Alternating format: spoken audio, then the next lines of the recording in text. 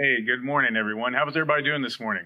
Oh, come on, you can do better than that. Just kidding. No one's in here, okay? I've been waiting like a month and a half to do that joke. But seriously, wherever you are, I hope you're safe and well, and thank you for joining us this morning. I'm going to unravel a thought for you here this morning, and I'm not going to lie, it was a struggle, okay? I didn't struggle with the thought itself, but I struggled with how do I want to get this across, okay? So we're going to go on this weird little journey this morning, and there's going to be moments where it kind of seems off track, but I promise it's all going to come together, okay? So this morning's sermon title is Violent Anxiety in Light of the Resurrection. Violent Anxiety in Light of the Resurrection. Go ahead and say that out loud if you would, because I know a lot of those words seem like a contradiction to be in the same sentence, but they're not, okay? Although there is one word I want to focus on for just a second here, and that's anxiety. In our culture today, that word comes with so much baggage, okay? But this morning, I want you to understand, I'm not talking about that type of anxiety. I'm not talking about the anxiety you feel toward work or money or school or friends or any of that, okay? This morning, when I'm referring to anxiety, I'm talking about the posture of your heart towards God, the passion of your heart towards God and your Creator.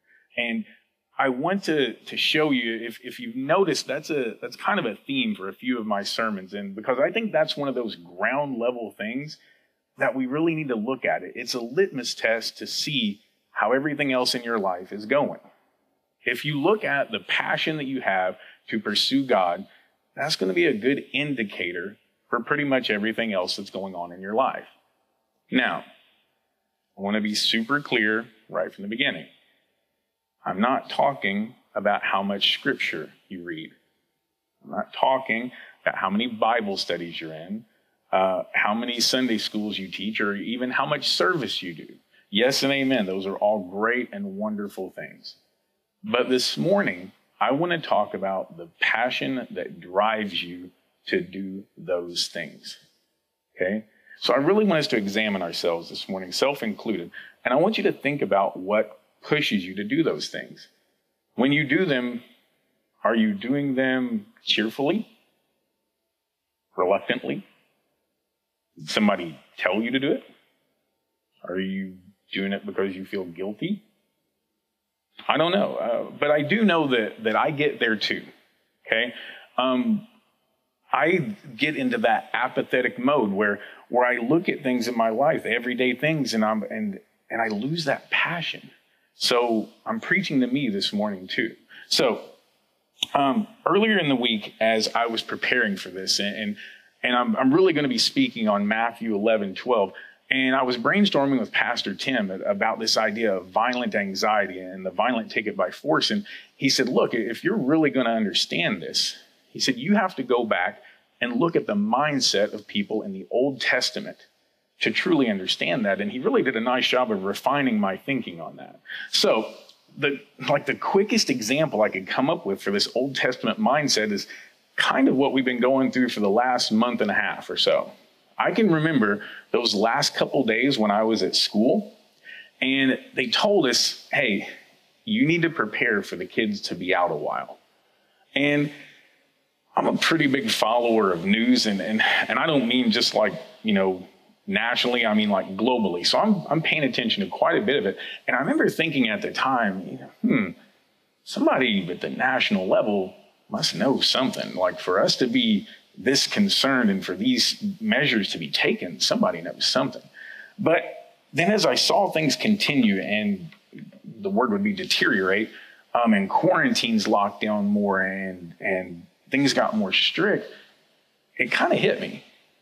It's not because somebody knew something. It's because we didn't know. No one knew for sure what was going to go on. We didn't have enough data to represent things to have a good understanding. And I think it'll help if I need to make sacrifices for my transgressions. Okay?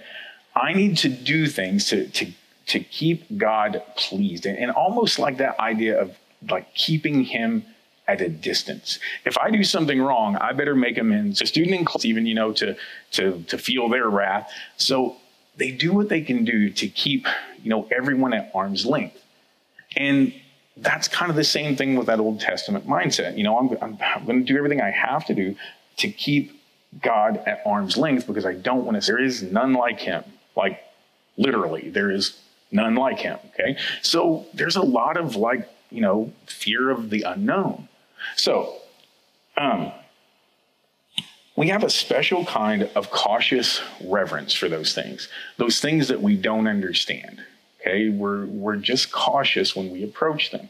Now, in the Old Testament, there's a great story that illustrates this. But it's kind of in a peculiar way. I want you to go to, becoming king. All right, he's conquered Jerusalem. He's made it the politically big deal. Okay, Uzzah and his brother are the ones driving the ox cart, the new ox cart that pulled the ark. Okay, let's pick it up at verse 5. And David and all the house of Israel were celebrating before the Lord with songs and lyres and harps and tambourines and castanets and cymbals. And when they came to the threshing floor of Nacon, Uzzah put out his hand to the ark of God and took hold of it, for the oxen stumbled. And the anger of the Lord was kindled against Uzzah, and God struck him down there because of his error, and he died there beside the ark of God. And David was angry because the Lord had broken out against Uzzah, and that place is called Perez Uzzah to this day. And David was afraid of the Lord that day, and he said, "How can the ark of the Lord come to me?" So David was not willing to take the ark of the Lord into the city of David. So, a quick paraphrase of what happened. This is an incredible, triumphant march. Okay? It is a celebration. People are singing, the band's playing, people are smiling. And then the oxen stumble. Okay? And Uzzah, whose name literally means strength, reaches back to steady the ark. And when he does, he breaks divine law and is struck dead immediately. Okay? Now, I always remind myself when I speak, this is not a fiction story. These are people and events, real people and events. So I want you to imagine the mood change. Think about that. Think about the reactions on the people's faces around there. Think about the change in tone. Okay? And even David, he's like, whoa, wait a minute. We need to slow down here a little bit. We can't take the ark into the city. I'm not sure what's going to happen. I don't know how angry God is. Okay? So what do? He kind of puts the brakes on and says, wait a minute, because of that fear of the unknown.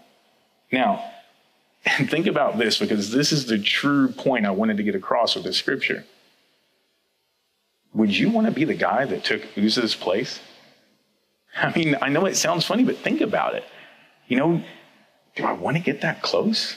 Okay. I got a feeling that when David said, hey, who's going to drive the ox cart now, there probably weren't a whole lot of hands that went up because of that fear of the unknown. I mean, here was this guy that was just doing in that split second, he was doing what he thought was right. Okay. So that fear of the unknown. Now, that idea of wanting to be like, no one would remember the cart driver's names if it hadn't been for this event. Okay. So that Old Testament mindset of kind of keep your distance, do what you're supposed to do and miss God's wrath. Now that we've looked at that Old Testament mindset, I want to switch gears and I want to talk about violent anxiety.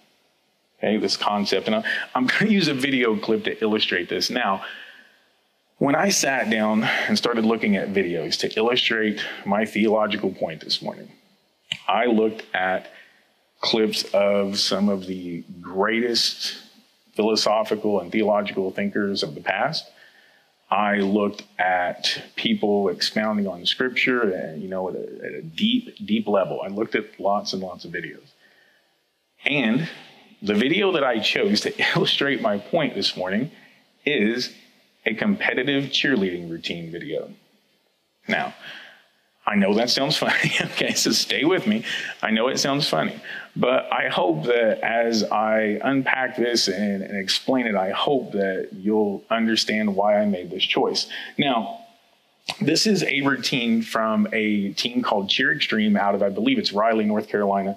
And before you watch the video, I want to share some insight that I have into this that's truly going to help you appreciate this, okay? As some of you may know, my wife is a competitive cheer coach, okay? And for years, I've watched her work with, the kids on her teams. And I've seen the competition days, cheer competition days at our house, make sure everybody's ready to go and all that. And, she's praying over the girls and their safety and hope everything goes right. And then she leaves, and then, I'm nervous and I'm texting her and I'm praying over everybody's safety and praying that things go well, because it's not just about that day, okay? It's about every day that led up to that day. It's about the girls practicing and stretching at home for hours. It's about parents driving them back and forth to practice. It's about the fear and the confidence that's built when they learn a new tumbling skill. It's about the hours at the gym trying to perfect the routine, and the going up in a stunt and the falling out of it and the going up again and the falling out and the frustration and the drive. And all of that smashed together, okay? That's what's walking out on the cheer floor on competition day. All of that. Now, there's one more thing that is absolutely key to the cheer competition, and that is timing, okay? It's the synchronicity, the working together in a cheer routine that all of the girls do to the music. Okay, the music in a cheer routine is the glue that keeps everybody on time and doing the same thing. Even this past week, my wife is doing Zoom meeting cheer practices, okay? And she's in the other room and I'm sitting at the kitchen table, and I can hear her and Bailey, another coach, and they're chanting out the 1, 3, 5, 7, because everything's in 8 counts, right? 1, 3, 5, 7. So they're chanting that out to keep the girls in rhythm. All right. So as you watch the video, you may want to turn your sound up just a little bit. And I want you to pay close attention to just a few things. Number 1, listen to the crowd. Pay close attention to the crowd. Number 2, try to watch the reactions on the girls' faces. And number 3, just feel that intensity at the end. Okay. International Division, Raleigh, North Carolina, Cheer Extreme. There's no reason to prove.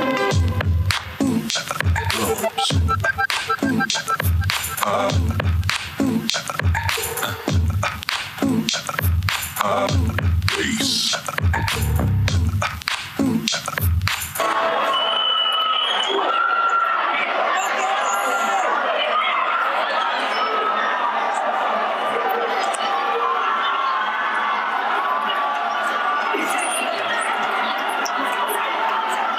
We've really just begun. Let's teach them while they're young.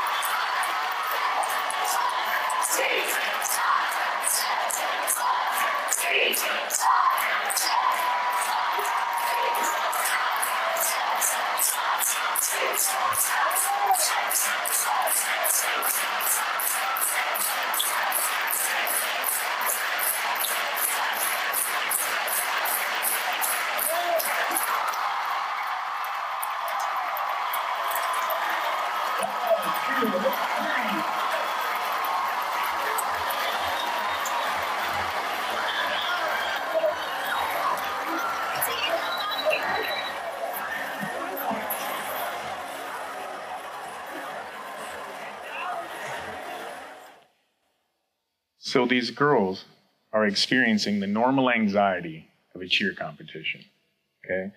All the stress that goes into having practiced a routine for months and wanting to put your best performance on the floor. Then the music cuts out. And if you watch really close, there's that split second where some of them kind of look at each other with this moment of absolute terror, like, what do we do now? Okay? But then they keep going. And the crowd starts to chant the 1, 3, 5, 7 counts. The crowd is chanting out the beat counts to keep them on rhythm. Now, you need to remember something. That crowd is made up of the parents and cheerleaders of the teams that they are competing against. Okay? The crowd is pressing into this moment. Okay? The crowd is now a part of this. Now, and if you watch really close, you'll see the dads at the end and that moment at the end where the intensity level rises so much, and it's just this moment of violent anxiety, a tangible feeling of like, hey, I love my teammates. I don't want to let them down. The crowds, and they knew how special that moment was. Okay? So everybody is pressing into that moment. And if you watch if you get a chance to watch again, the little girl on the right, the flyer, she wobbles a couple of times in her stunt and she pulls it back together, and you can just tell she's like, okay, this is big. I don't want to be the one that lets my team down. So that violent anxiety of pushing in. So this switch from this Old Testament mindset of keeping God at a distance to avoid his wrath, to do things right, but I want to keep God at his distance, at arm's length, the idea of pressing into the presence of God. So we're going to look at Matthew 11, 7 to 12 in just a second if you want to get there. But let's do some context really quick, okay? Earlier in Matthew, we read the story of John the Baptist, the prophesied messenger that was the precursor of the Messiah, okay?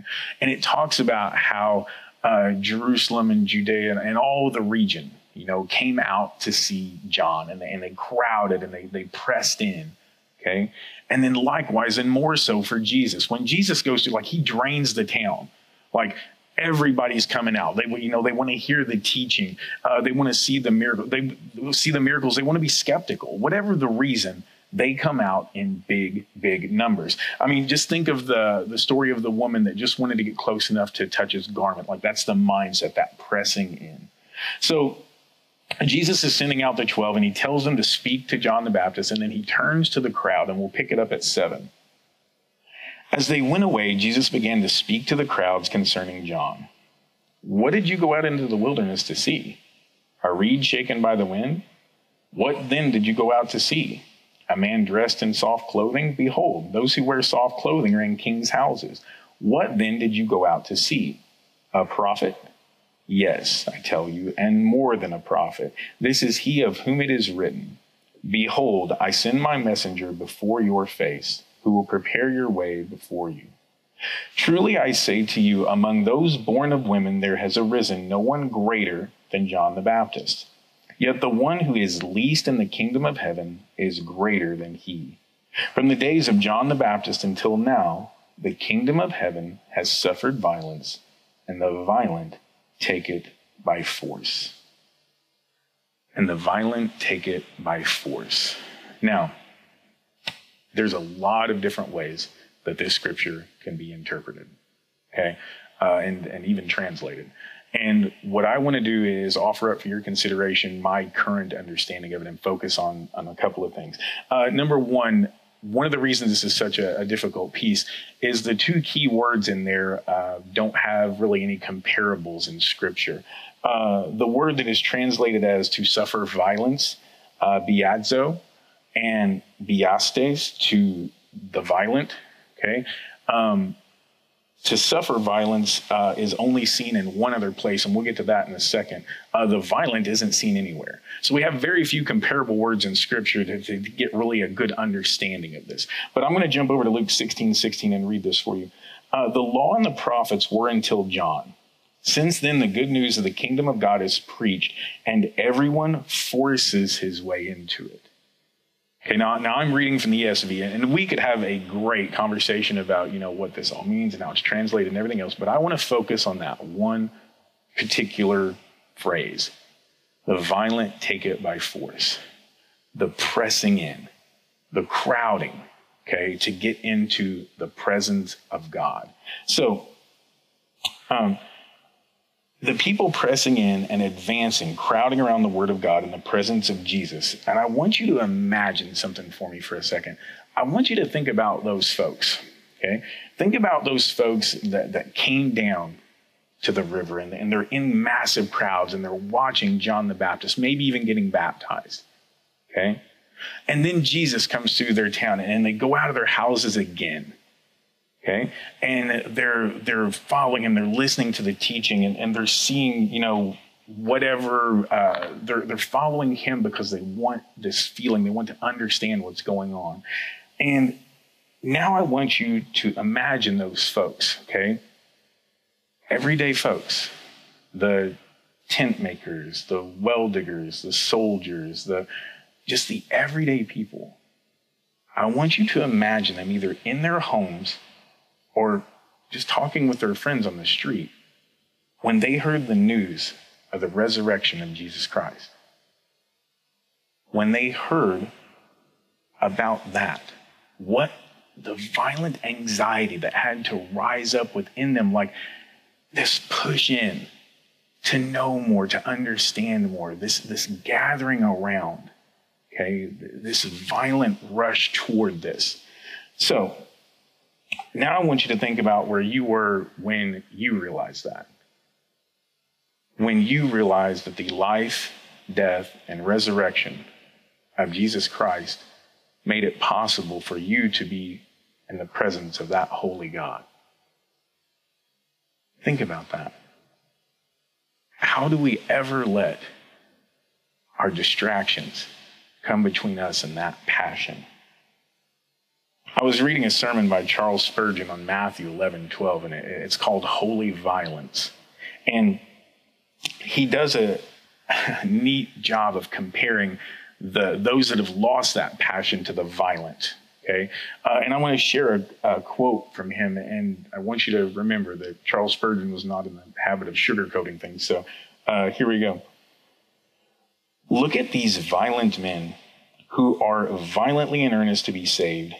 You will observe them when they come up to the house of God. There is no yawning with them, no listlessness or inattention, no imagination that if they do but sit in the place the hour and a half which is regularly allotted to divine worship, that they will have done enough. And I'll tell you the phrase that hit me out of that quote. There is no yawning in them.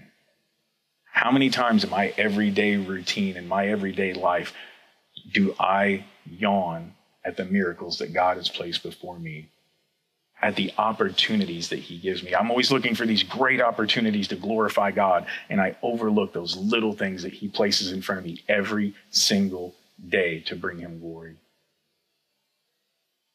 There should be no yawning in us. So I want to close with this thought. We continue to do this today. We do our best to keep God at arm's length. Okay? We feel that we have to go to a place to be close to God. We feel that we have to be in certain circumstances to be close to God, but it's not true. Okay? Spurgeon goes on to talk about the violent churchgoers when they go home. Mark these violent people after they have gone home. They go to their chambers and they begin to pray. Not that prayer between sleeping and waking that some of you are used to attend to. Not that drowsy supplication which never gets beyond the ceiling of your bedroom. But they fall on their knees and with holy anxiety they begin to cry, Lord, save or I perish. O Lord, save me. That violent anxiety, that holy anxiety that pushes us into the presence of God.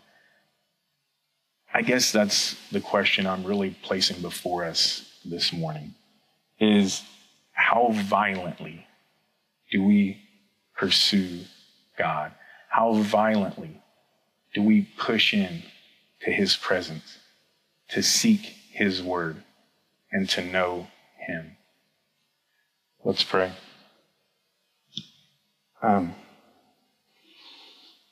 Father God, we come before you this morning just in awe of everything that you do for us, of every moment that you pieced together in this tapestry that brought us to this moment, and in the ways that you have blessed us. We praise you, for you are the one true God. We ask forgiveness for just every moment that we don't realize the miracles that you placed around us in the everyday things, in things that we don't give a second thought. And we ask that you renew within us a spirit of just violent anxiety to pursue you, to pursue your word, to pursue your presence, and to know you. We thank you for all of these things. In Jesus' name we pray. And all God's children said, amen. Thank you so much for joining us today. God is good all the time, and all the time, God is good. Go in peace.